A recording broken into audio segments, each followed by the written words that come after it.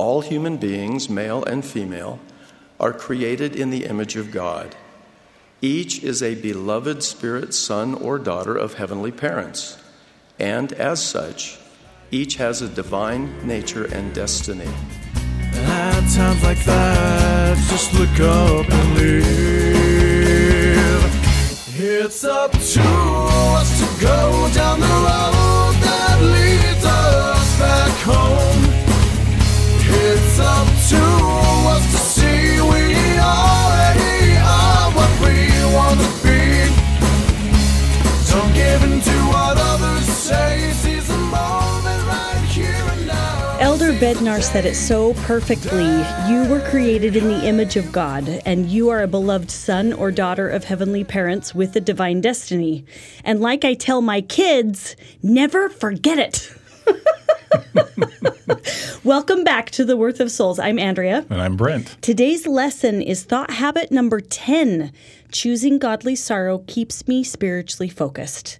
Can you believe, Brent, that we're only a few lessons away from getting through all of the thought habits? Oh, that's crazy. It's so great. We really, really hope that you are enjoying this journey. And before we record, every time we pray for you. We hope you know that. The last time we talked, we went over the joy of daily repentance and how repentance is not punishment. That repentance simply means that we are turning back to God and living. Every day can be joyous in our daily lives. And we talked about what happens when we leave the light as opposed to what can happen when we choose to find joy in daily repentance. We went over those ways to create worldly sorrow and then talked about the steps of repentance and the purpose of those guilt feelings that they're to warn us, that warning system that Heavenly Father gave us that we need to start repenting because we've left the light. And then the last thing we mentioned was not going into vain regrets, because that is Satan's program, not the Lord's. So how are you doing? How's your repenting going, Yeah, if we Brother saw Smith? you on Sunday and we saw you in the hallway, how's your repenting going? We hope that above all that your definition of repentance and what that means in your life has been expanded through the study that we did, and that you continue to enjoy the real joy that can come from daily repenting. After hearing the discussion on repentance, our friend Olivia emailed us. She said this in her email. I loved the lesson on repentance so much. I've never given much thought to the doctrine of repentance because I've always felt like it only applied to those who have committed some grievous sin. I'm one of those church members who has just never strayed. I don't swear. I've always gone to church. I haven't ever really wanted to doubt the doctrine, and I've always just done my best to do what I'm told to do. And after listening to the repentance lesson, I realized that repentance was something that I really do need. It isn't just for horrible, serious mistakes. Repentance is for everyone and for every day. I decided to put up notes around my house that said, "Turn back to God and live." I put them on the fridge, on the mirrors, on my dashboard, and seeing the notes helped me to repent and turn to God dozens of times throughout my daily activities. I've noticed after doing this for a few days that I am more aware of service opportunities around me. I can see where I can show much more kindness, and my heart is being softened in amazing ways. I know it is a direct result of turning to God and repenting throughout my day. Repentance does equal more joy, close quote. She is so right. Just like President Nelson told us, daily repentance is a delight. Last time in the steps of repented, we ended the last step of bring forth fruit meet for repentance with a little bit of a cliffhanger, because it's a big enough subject that there is an entire thought habit dedicated to it.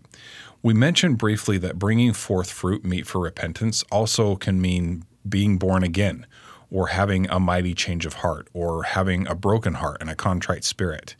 Sometimes we also heard the phrase having a new heart or becoming a new creature in Jesus Christ. All of these phrases are interchangeable. And in order to consistently stay in this light of having our natures changed and keep bringing forth fruit meet for repentance, we must understand the importance of godly sorrow and how it helps us to stay spiritually focused.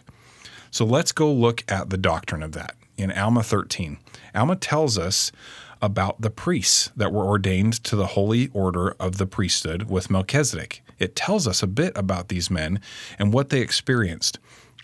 It specifically says they became high priests to the Lord because of their exceeding repentance and faith. After hopefully understanding repentance in a different way from the last lesson, this scripture should have great meaning for us. These high priests chose to repent and work righteousness. Then in verse 12, Alma tells us this: Now they, after being sanctified by the Holy Ghost, having their garments made white, being pure and spotless before God, could not look upon sin save it were with abhorrence. And there were many, exceedingly great many, who were made pure and entered into the rest of the Lord their God.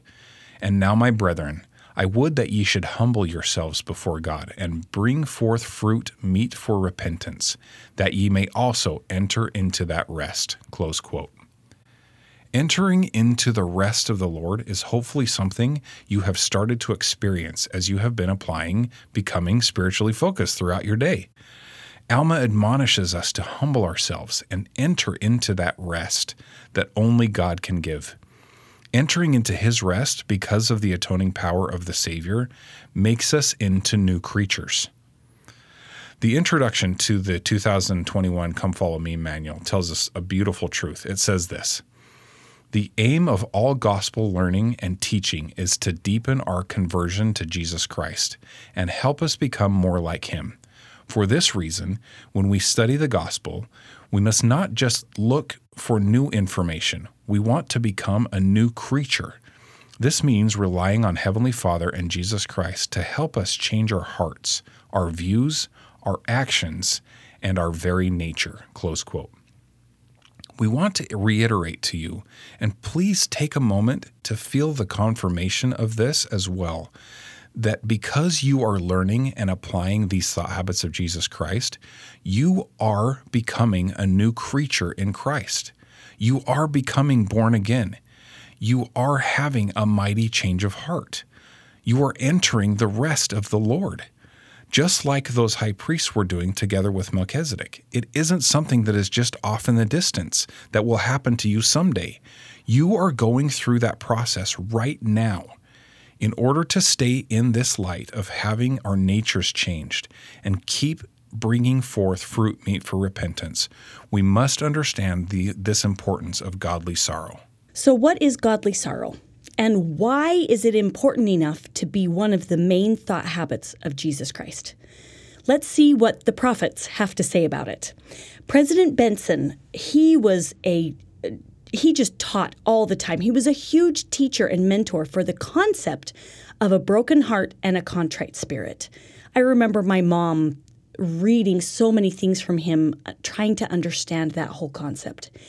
In an article he wrote called A Mighty Change of Heart, he tells us about godly sorrow. Quote, "Godly sorrow is a gift of the Spirit. It is a deep realization that our actions have offended our Father and our God. It is the sharp and keen awareness that our behavior caused the Savior, he who knew no sin, even the greatest of all, to endure agony and suffering. Our sins caused him to bleed at every pore.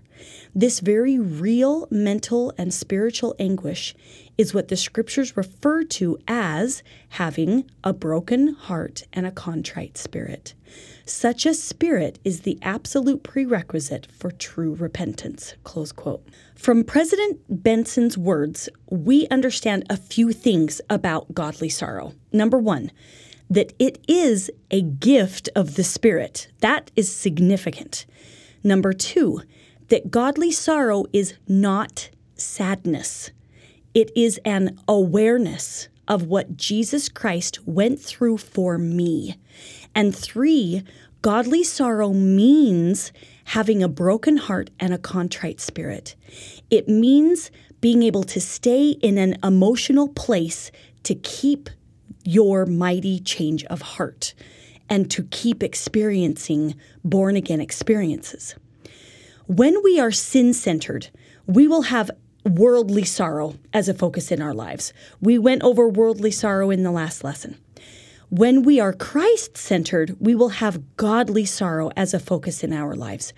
There is a ginormous difference between those two focuses in our life. Initial repentance gets me into the light. Godly sorrow is what keeps me in the light, because in that light is where we have our born-again experience and our mighty change of heart. Elder Uchtdorf, in his talk, You Can Do It Now, spoke about godly sorrow. He said this: Of all the principles taught by prophets over the centuries, one that has been emphasized over and over and over again is the hopeful and heartwarming message that mankind can repent, change course, and get back on the true path of discipleship. That does not mean that we should be comfortable with our weaknesses, mistakes, or sins. No. But there is an important difference between the sorrow for sin that leads to repentance and the sorrow that leads to despair. The Apostle Paul taught that godly sorrow worketh repentance to salvation, but the sorrow of the world worketh death.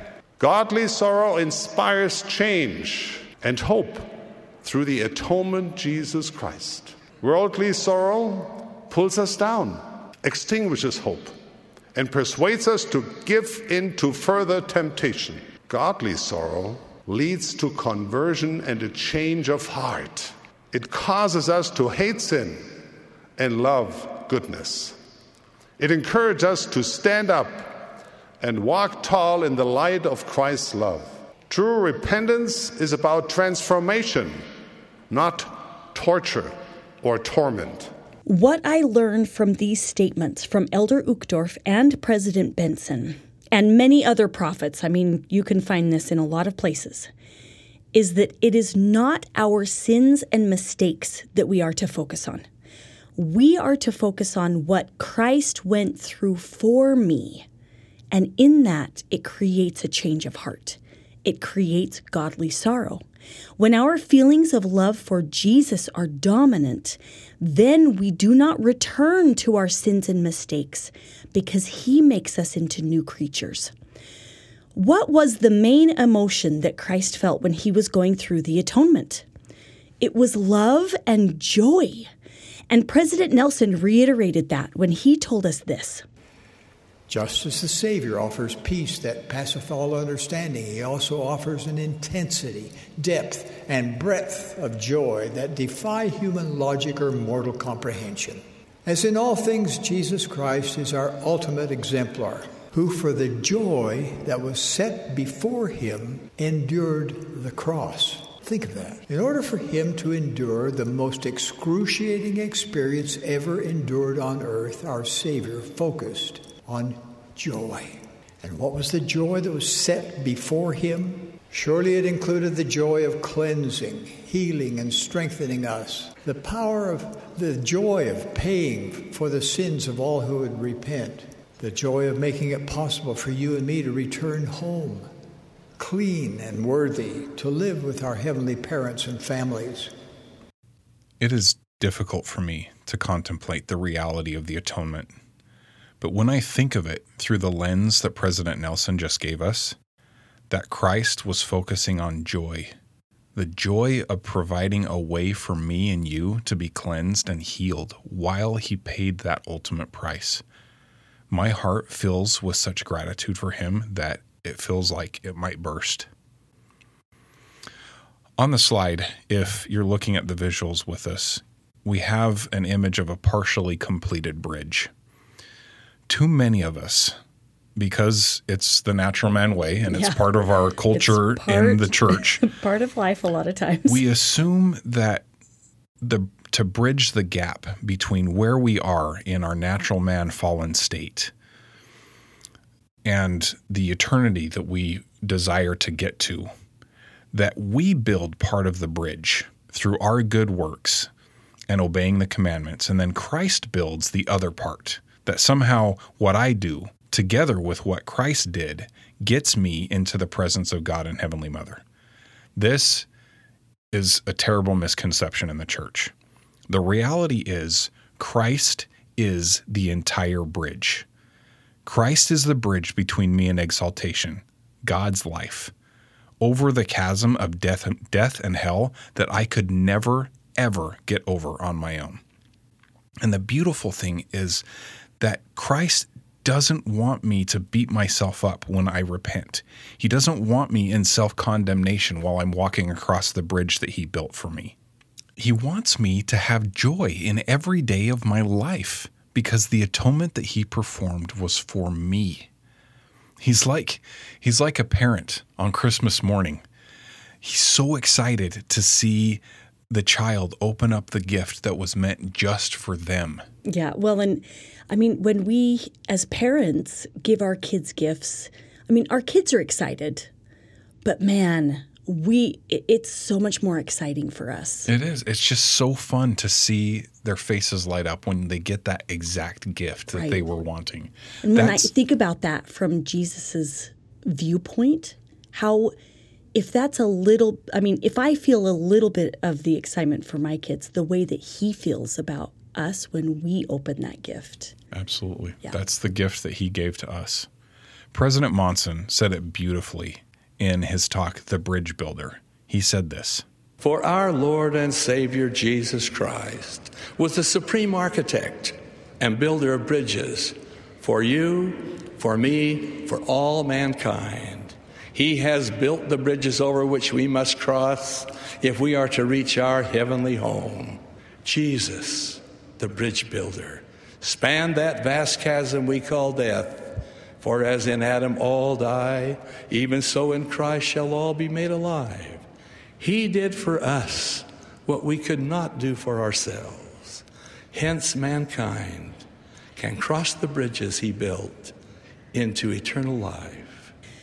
I absolutely love the imagery of Christ being the entire bridge because it helps my motivations, that I want to do my performances for him. And doing my gospel to-do list, it really becomes easy when he is the focus because my motivation for doing it is out of love. Godly sorrow keeps us in the light of Jesus Christ. It keeps us spiritually centered because we are made into new creatures because of our Savior. As we focus on his atonement, the dominating emotion that we will feel every time is love. And this kind of love actually brings up within us, it can bring up some very real mental and spiritual deep feelings and anguish for what the Savior went through for your sins and for my sins. And as I feel those emotions, those deep, really gratitude emotions, my capacity to feel his great love for me will be expanded. This is the exact reason why when we take the sacrament, that we're told to take time to think about what Christ went through for us, because it expands us. And the atonement, it has paid for every sin we have or ever will make. Even after becoming born again, you are still going to sin and you are still going to make mistakes just like I am. And the main point is it's whether or not we are in the straight and narrow path, feeling the Holy Ghost daily in our lives in order to have that perfect brightness of hope from thought habit number 1. And if we know that Jesus Christ is right by our side as we keep seeking to become more like him, that is where the peace comes. It is very powerful to do something that we call go to the garden. Whenever we make a mistake or are even feeling the pains that come with remorse of conscience or just a physical pain that we feel, We've mentioned this idea of going to the Garden of Gethsemane before, but I want to pause for a second and just talk about more about what I mean when I say that. When I am feeling the pain of remorse or guilt, or feeling any kind of real pain in my body from an injury or an illness, or emotional and mental trauma, I visualize myself walking reverently into the Garden of Gethsemane and being a silent witness to the pains that he chose to bear, that caused himself, even God, the greatest of all, to tremble because of pain, to bleed at every pore, and to suffer both body and spirit. And as I stand there and I witness what he went through for me, I am then fully prepared to go through any amount of pain that I have brought upon myself or that the Father seeth fit to inflict upon me for my Savior. You can use this powerful visualization all the time throughout your everyday experiences. When I slam my finger in the car door, I can immediately go to the garden and be willing to go through that pain for him who suffered so much pain for me. Or when I have lower back issues and it flares up, which it does sometimes, the enticement of that can help me go to the garden and be willing to go through that uncomfortable pain for my Savior.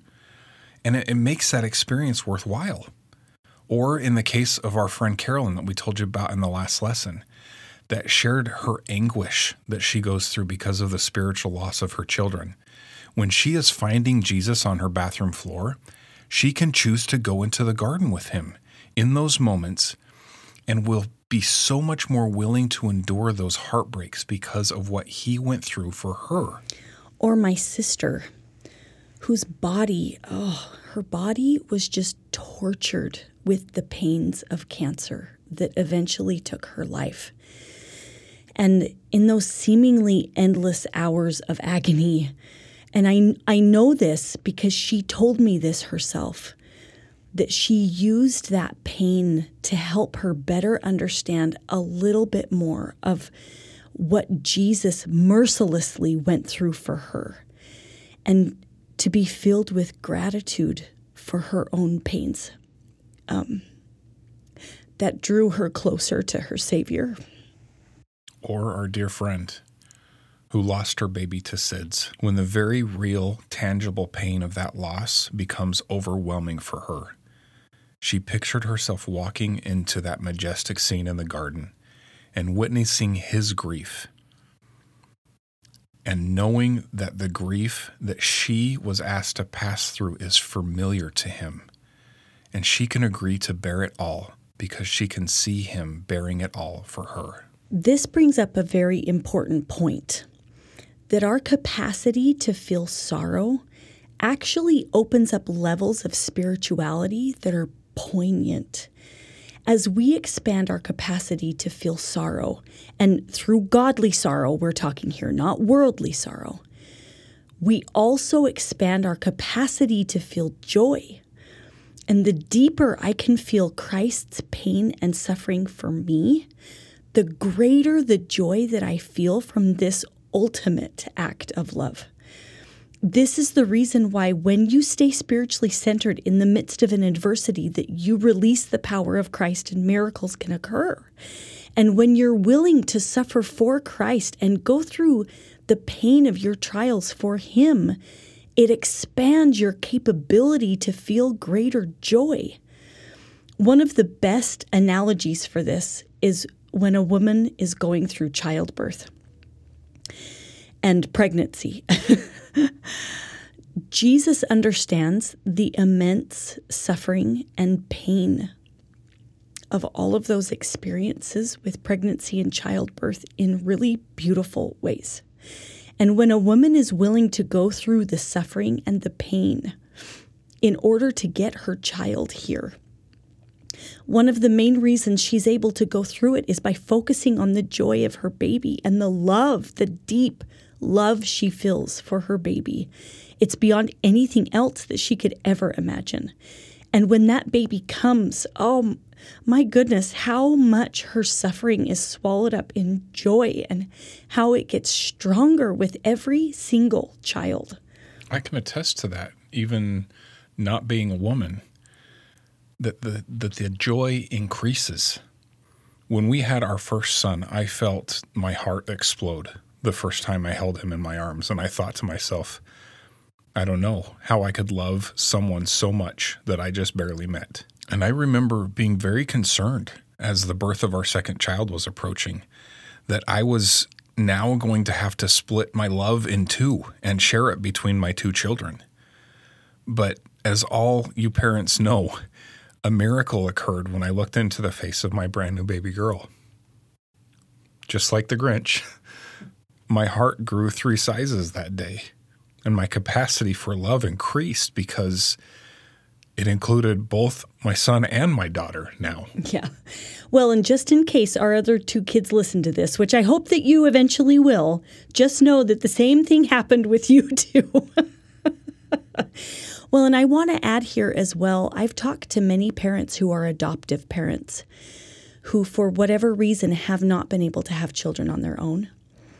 And when they go through the adoption process, it's very much their own pregnancy and childbirth process with so many of the different things that they go through in order to adopt that baby.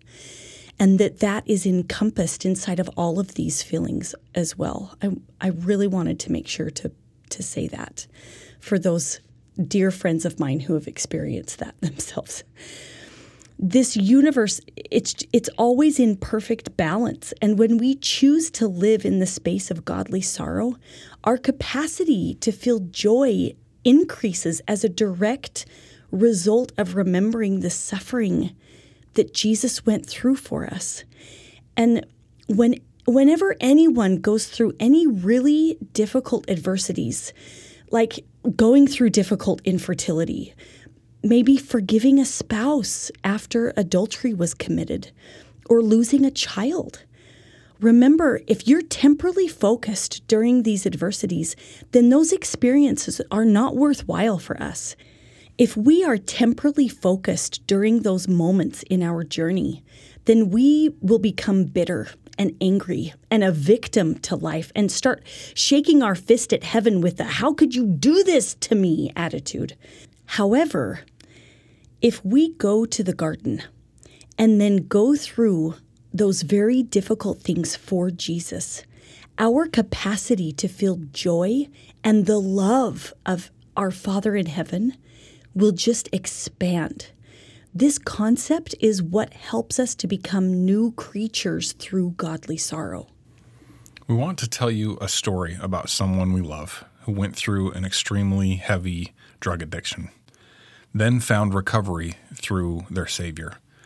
Her understanding of godly sorrow is beautiful. We're going to call her Diana.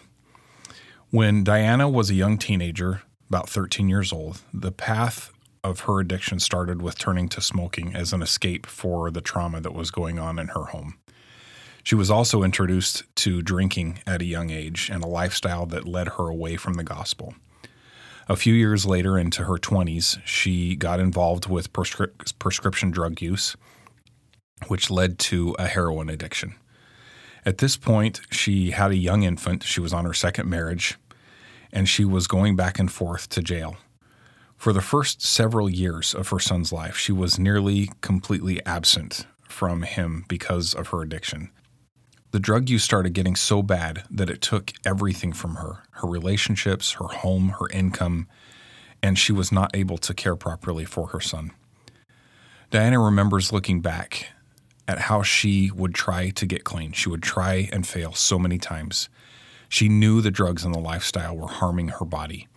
She would try to get clean with the motivation that she just knew she needed to do better. And within days, she was back to using again. She started realizing how many relationships were damaged in her life, especially with her son. And she wanted to get clean so that she could have healthy relationships again. But then again, within days, she would be using again. She kept going back and forth within worldly sorrow, self-condemnation cycle throughout the years. And she got so low that she didn't even know if she was going to survive her addiction. Her family, especially her mother, remembers feeling more relief when she was in jail than when she was on the streets, because at least then she knew she was safe and drug-free. Eventually, Diana completely wore out every avenue of recovery. After years of trying to help her, her siblings had to make the difficult decision to set boundaries because of the dangers she presented to their own families. They were expecting a call at any day that she had overdosed and died. She remembers facing the reality that she was actually going to die. In the lowest of low moments, she finally reached to the heavens with everything she could muster. She knew she needed to find Jesus. She started seeking him.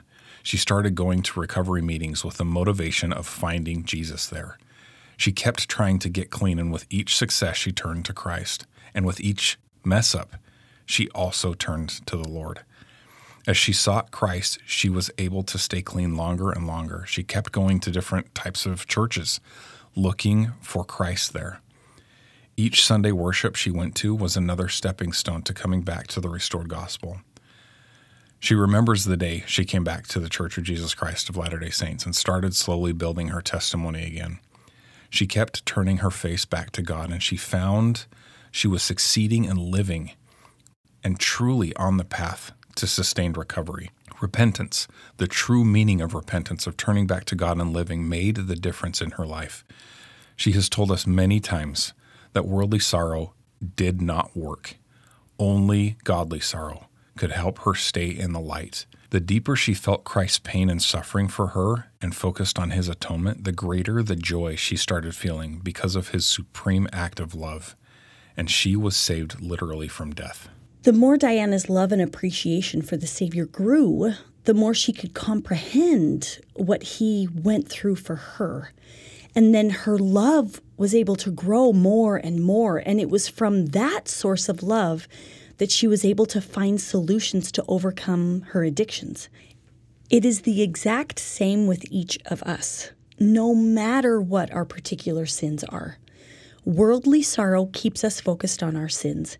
It keeps us in a space where we punish ourselves, where Satan can have control over our emotions, and he can push us further into depression and anxiety and darkness. Worldly sorrow takes away the capacity to feel the power of our Savior and his atonement. And even after repenting, sometimes we can still go back to worldly sorrow because of vain regrets. And if that happens, then godly sorrow is not dominant in our lives. After we have found the joy of repentance, it helps us go to a spiritual focus. And our sins have no power over Christ and his atonement. When we realize that Jesus is the entire bridge, we can access his power to change our very natures. And it helps us to increase our spirituality even when we haven't necessarily sinned. Anytime we realize that we need to increase our spirituality, we can repent. And in that repentance, it puts us in a place to feel the impact of the Savior's atonement for us, for me.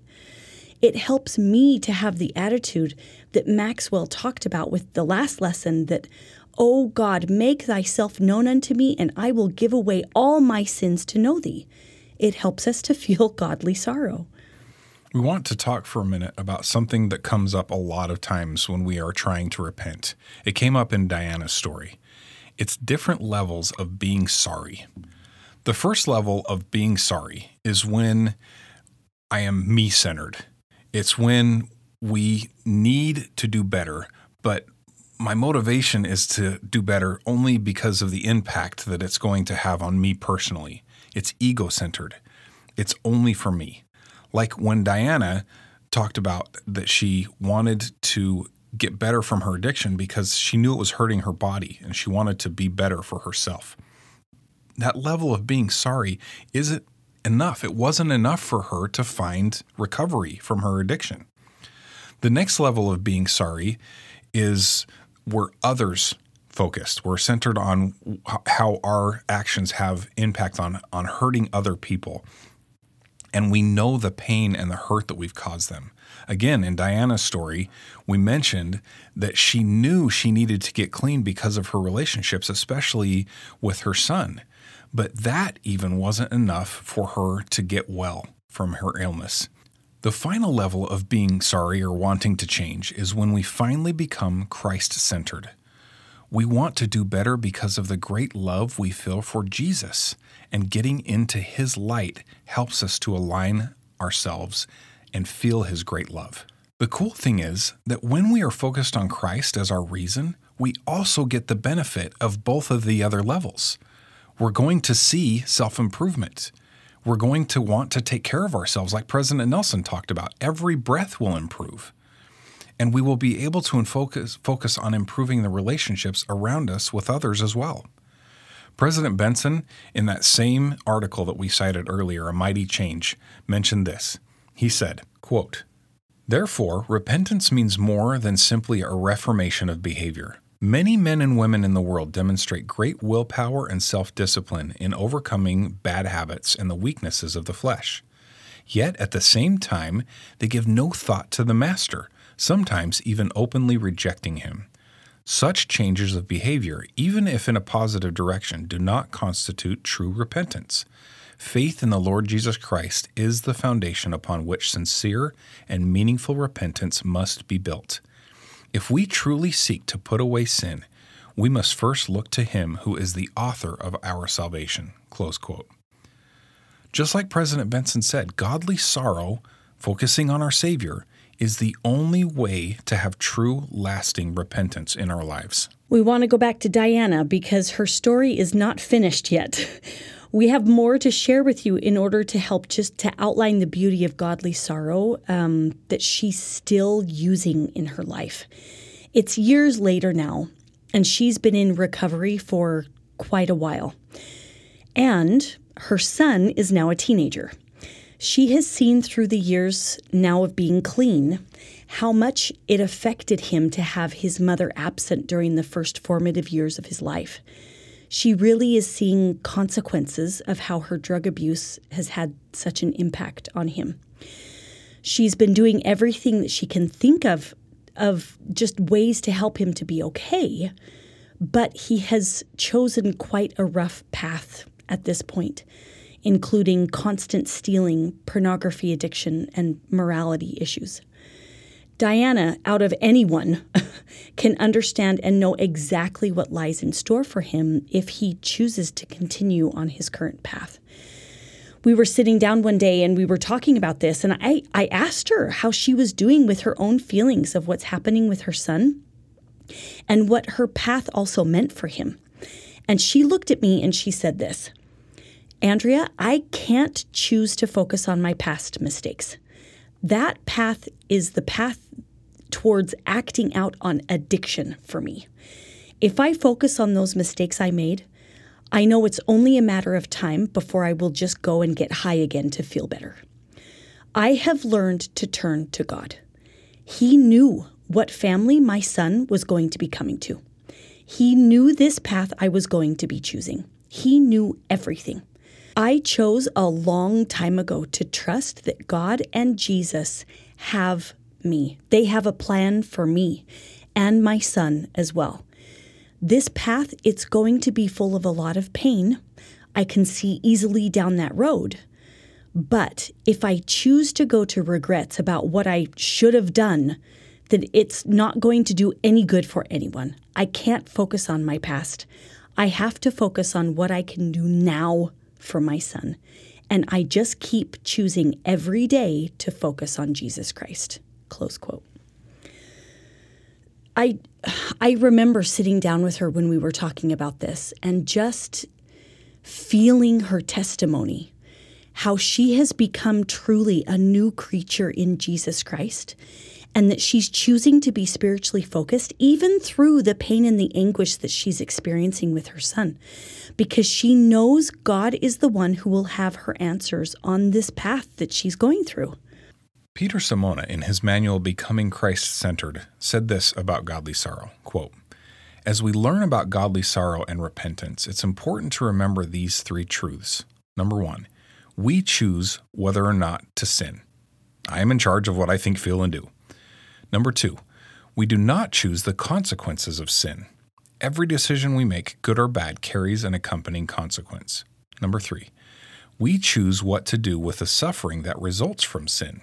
We can choose to remain miserable and to be sin-centered, or we can choose to be Christ-centered and focus on feeling Christ's pain for us because of our sin, and thus to grow in love and joy." Close quote.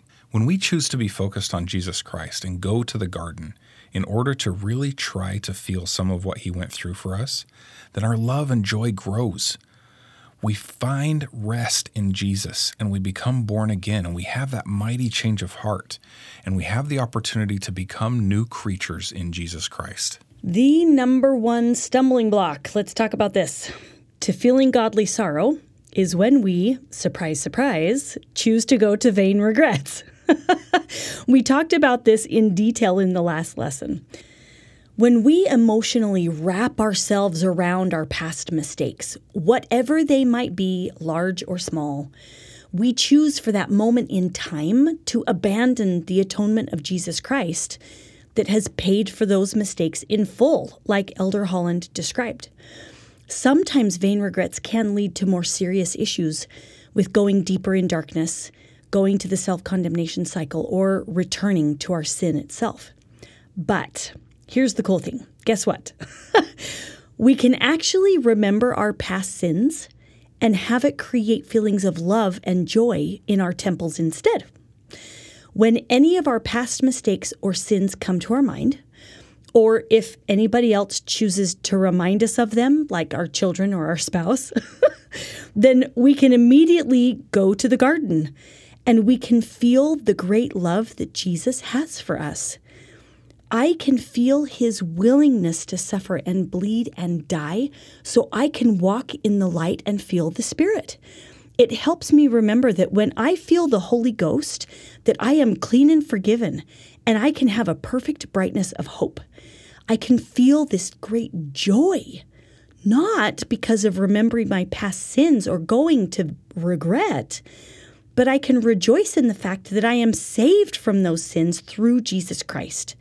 And my gift back to the Savior is to remain in godly sorrow so I can be happy and productive and keep choosing to be born again because of his atonement. Andrea brought up the idea that although healing has happened, the scars from the mistakes that I have made in my past remain, or that the scars that have come because of someone else hurting me also still remain. Forgiveness is a key component to understanding when we go to the garden to have that experience with the Savior, how to remain in godly sorrow. Forgiveness simply means that we are choosing to give our past mistakes and the past mistakes of others to Christ, and he gets to carry them. President Faust gave a powerful talk called The Healing Power of Forgiveness. In that, he said this: Dr. Sidney Simon, a recognized authority on values realization, has provided an excellent definition of forgiveness as it applies to human relationships. Forgiveness is freeing up and putting to better use the energy once consumed by holding grudges, harboring resentments, and nursing unhealed wounds. It is rediscovering the strengths we always had and relocating our limitless capacity to understand and accept other people and ourselves. If we can find forgiveness in our hearts for those who have caused us hurt and injury, we will rise to a higher level of self-esteem and well-being. Some recent studies show that people who are taught to forgive become less angry, more hopeful, less depressed, less anxious, less stressed, which leads to greater physical well-being.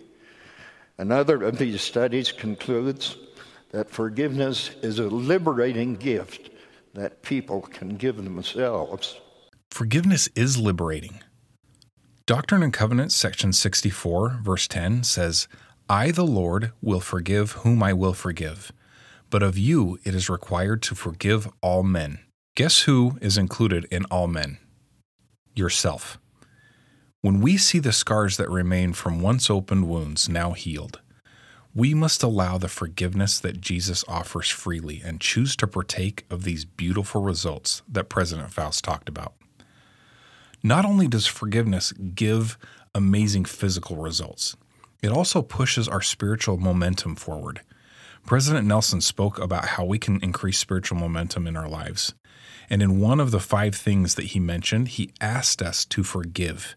He pled with us to forgive because our world needs the gifts that come from forgiveness. He said this: It can seem impossible to forgive those whose destructive actions have hurt the innocent. And yet the Savior admonished us to forgive all men. We are followers of the Prince of Peace. Now more than ever, we need the peace only He can bring. How can we expect peace to exist in the world when we are not individually seeking peace and harmony? Brothers and sisters, I know what I'm suggesting is not easy, but followers of Jesus Christ should set the example for all the world to follow.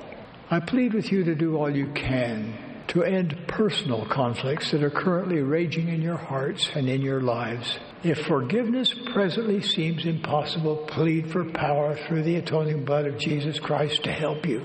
As you do so, I promise a personal peace and a burst of spiritual momentum. If we are to become the Zion-like people we wish to be, we must heed the words of our prophet and choose to forgive all men. I testify along with President Nelson that forgiveness, both of others and especially of ourselves, will result in spiritual momentum. Okay, to recap.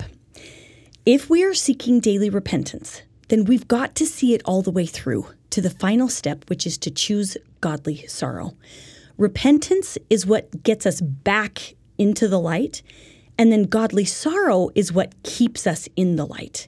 It keeps us on the bridge that Christ has built for us. When we choose this, we will feel born-again feelings and feel the mighty change of heart. It will come upon us and we will become new creatures in Christ. And then, when we sin again, because it will be a daily occurrence in this fallen world, then we can use the remorse of conscience or any other physical or emotional pain that comes in order to go to the Garden of Gethsemane and to witness again what your Savior has done for you. And don't abandon the light of godly sorrow through vain regrets. Remember to forgive all men, including yourself. Okay, with that, it's time for Alma's process of change. Today, we want to invite you to plant the seed of choosing godly sorrow keeps me in the light. First, to awake and arouse your faculties and see as Christ sees. In your study over the next few days, review the conference talks and scriptures that we have provided to gain a deeper understanding of the role of godly sorrow and what it does in your life.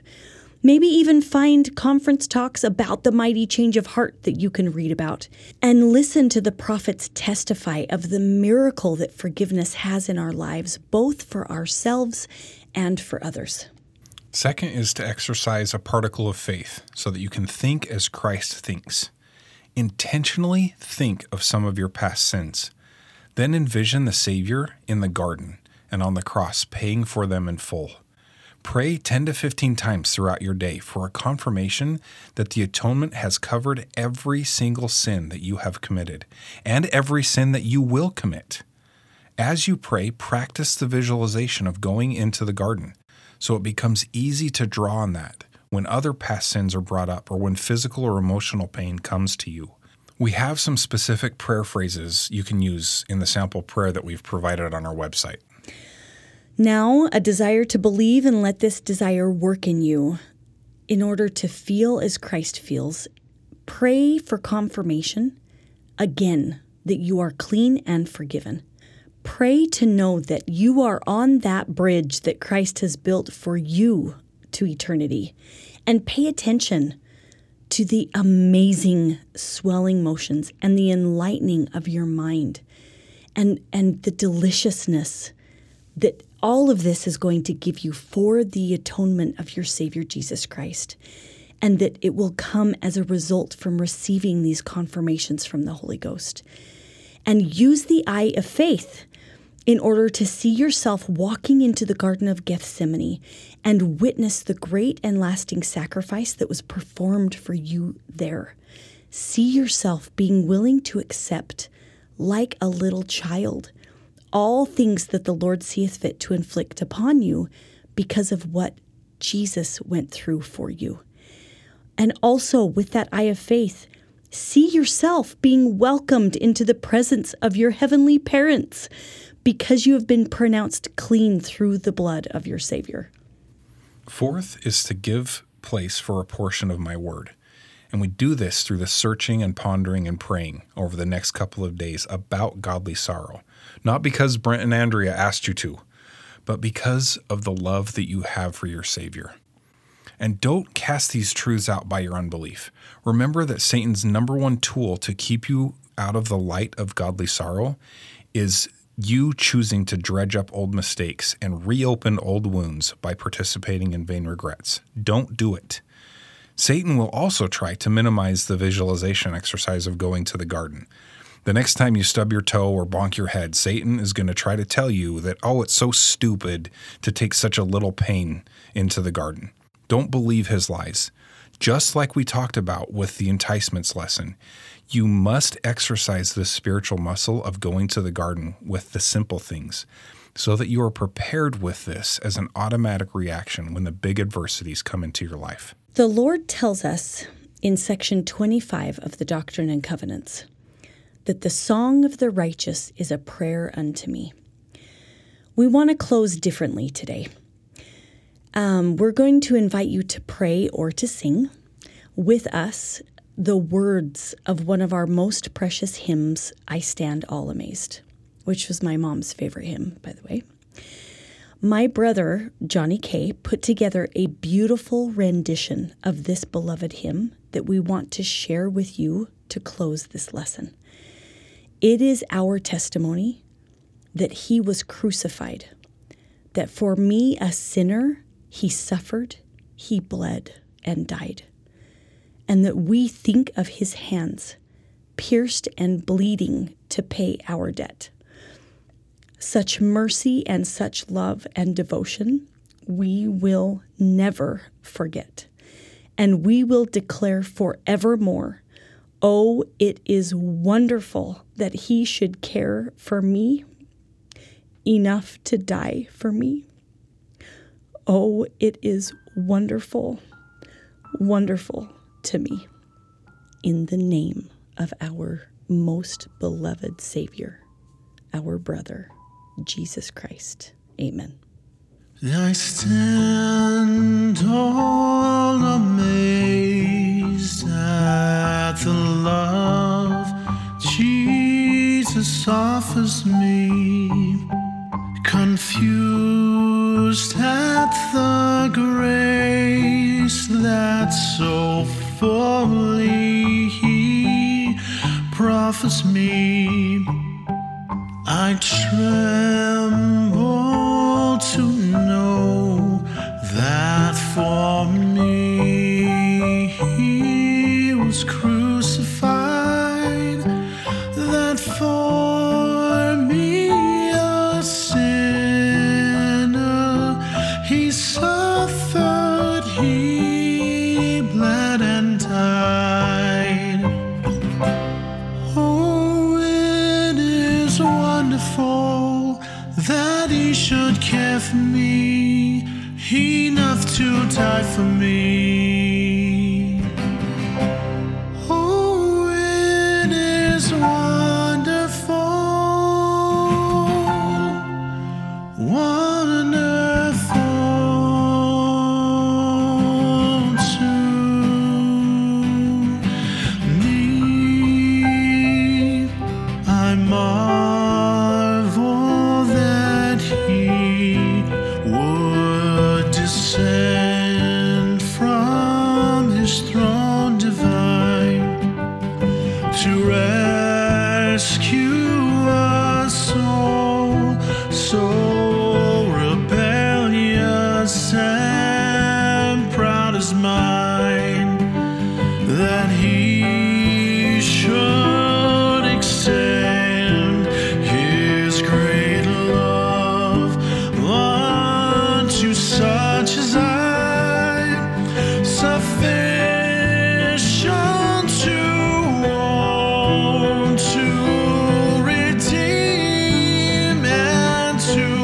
justify.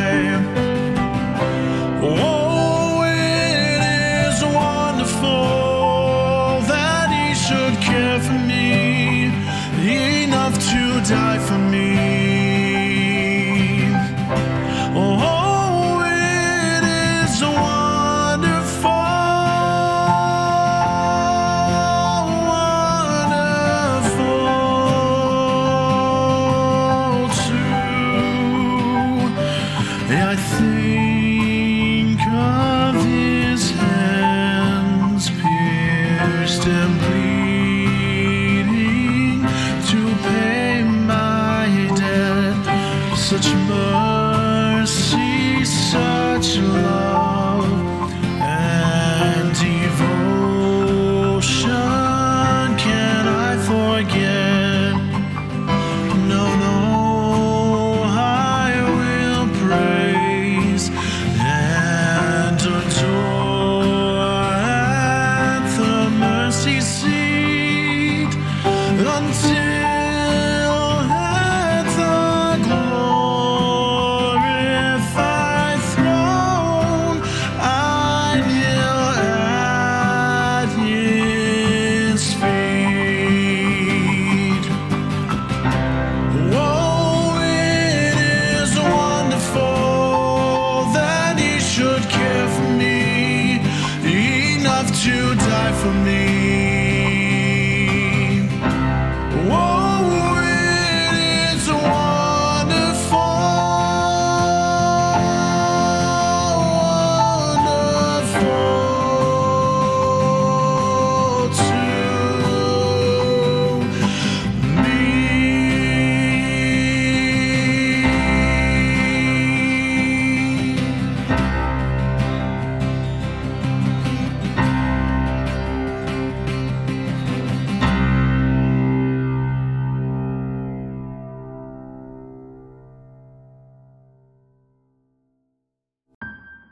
The Worth of Souls podcast is not an official publication of The Church of Jesus Christ of Latter-day Saints.